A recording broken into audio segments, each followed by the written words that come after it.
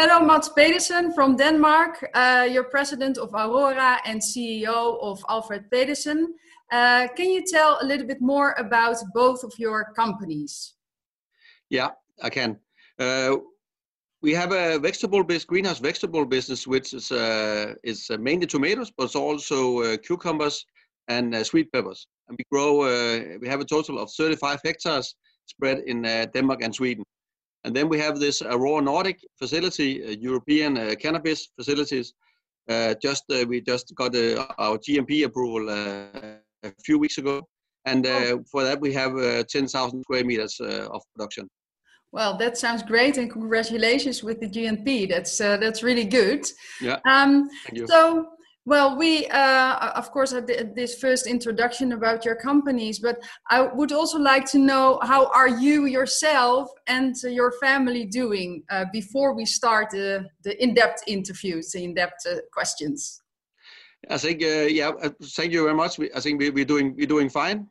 Things are here in the Nordics, at least, getting pretty much back to normal again. In a few days, the restaurants and bars and shopping centers are opening again. So hopefully we can have a more normal living again. We're really looking forward to that. So things are getting pretty much back to normal, and we were not so highly infected, I must say. Oh, I'm really glad to hear about that. Those are promising, things. And so let's continue to the in-depth questions. So looking at your business right now from the vegetable side, how is the current business at the moment? Let's say for myself and our companies, I think we are actually doing pretty well. We are very lucky that we are mainly dealing with retail shops, so we don't deal with food service and the whole sector of restaurants. So that's a big advantage for us, because people still are entering and buying food for themselves. And actually, I think a lot of people, when they're not going to restaurants, they actually try to spoil themselves with high quality fruit and vegetables. So I think for our own sake, I would say we're actually doing pretty well, and we had a good spring for also weather-wise. So our production is good, and the sales are pretty good. And we have mainly for our home markets, so that's also a big advantage. Okay, so good signs for you. Well, they may also be shared. And if you look at the biggest impact, has there been a very big impact for your business? Yeah, we can say I'm also in the board of other growers, and so I'm also involved in a company who is heavily infected by this crisis, especially flowers, of course, potted plants are really infected, but also colleagues with who's, like I said, dealing with food service.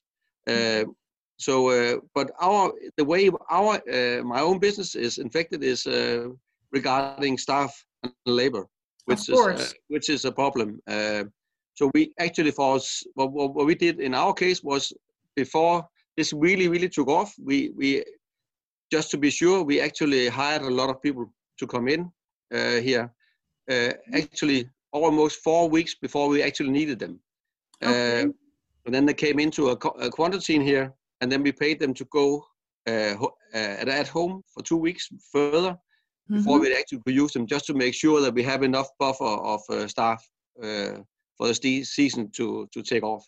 Okay. So that way we actually saved our May, because May is of course the month where we really hire a lot of people. So we were pretty well prepared and lucky to get the people in good time. Okay, well, that sounds like a real prepared businessman. So that's good to know and to share with us.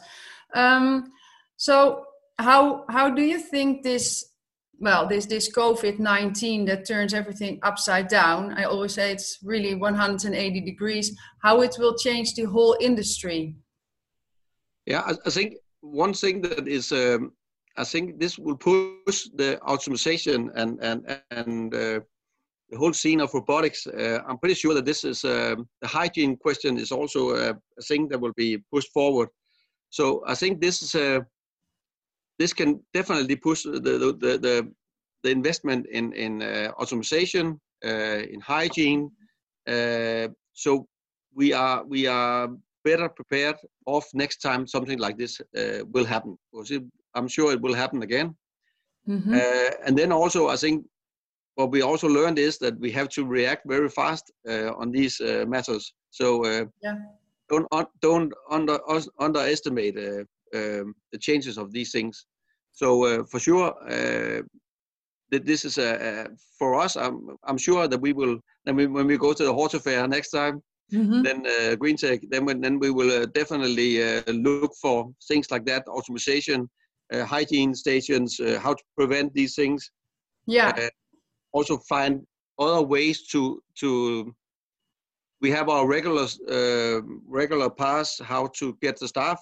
Maybe we need some secondary pass, how to get staff. I think that's also something we have to look into. So we have to be prepared for situations like this coming again. Yeah. So, and are you already taking steps in that direction? Yeah, we are already looking into that, and actually we contacted several companies about these issues.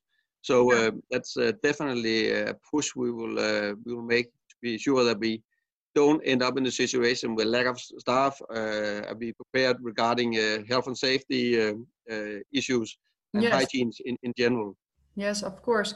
So, and well, you already were referring to the GreenTech, which we plan for October.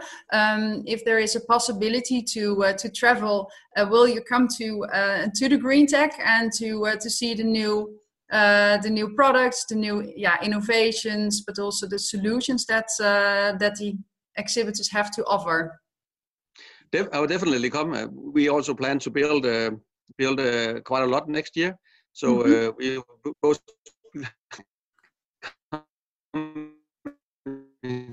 to look at these things I just mentioned, like hygiene, and also maybe one thing you could also could offer on the GreenTech could be something like labor situation. How do we prevent? How can we make sure that we actually have, like I said, more than one door to open when we have to look for labor? Okay, I think that's a very good advice to dive into and really have a focus on with GreenTech. I would love to do that, of course.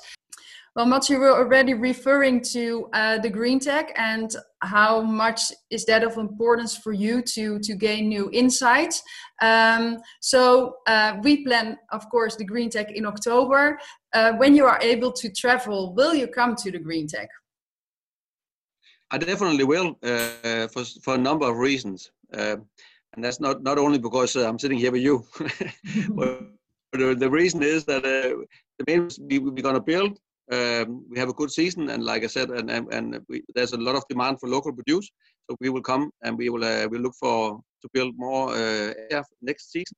So we have to look for greenhouse and greenhouse stuff. And like I said, we also need to look for these measures to look into automation, further automation, looking into how can we make sure that our staff is actually following these hygiene protocols. And we need some kind of equipment also to help us with these issues. And then I think also one thing that could be a good idea for the GreenTech could maybe to have at least some talks about how to organize staff in the future if new disease like COVID-19 is hitting us again. Yes, of course. How can you cope with that? How can you cope with a labor shortage? So on one hand, it's automation, robotization, but you need people. And can you already pre-think on what will happen when it will happen again? Yeah. So and you have some new insights, of course, in that you hopefully will share with us as well. Yeah. Yes. So well, let's elaborate more on that for the GreenTech in October. I would very much like to thank you for your for sharing your views, for sharing your experience until now with COVID-19 and how you really cope with it. And good to hear that you are good in business. And I wish you all well. also your family, and I'm looking forward to seeing you in October in Amsterdam. You too. Okay, bye, Mats. Thank you. Bye bye.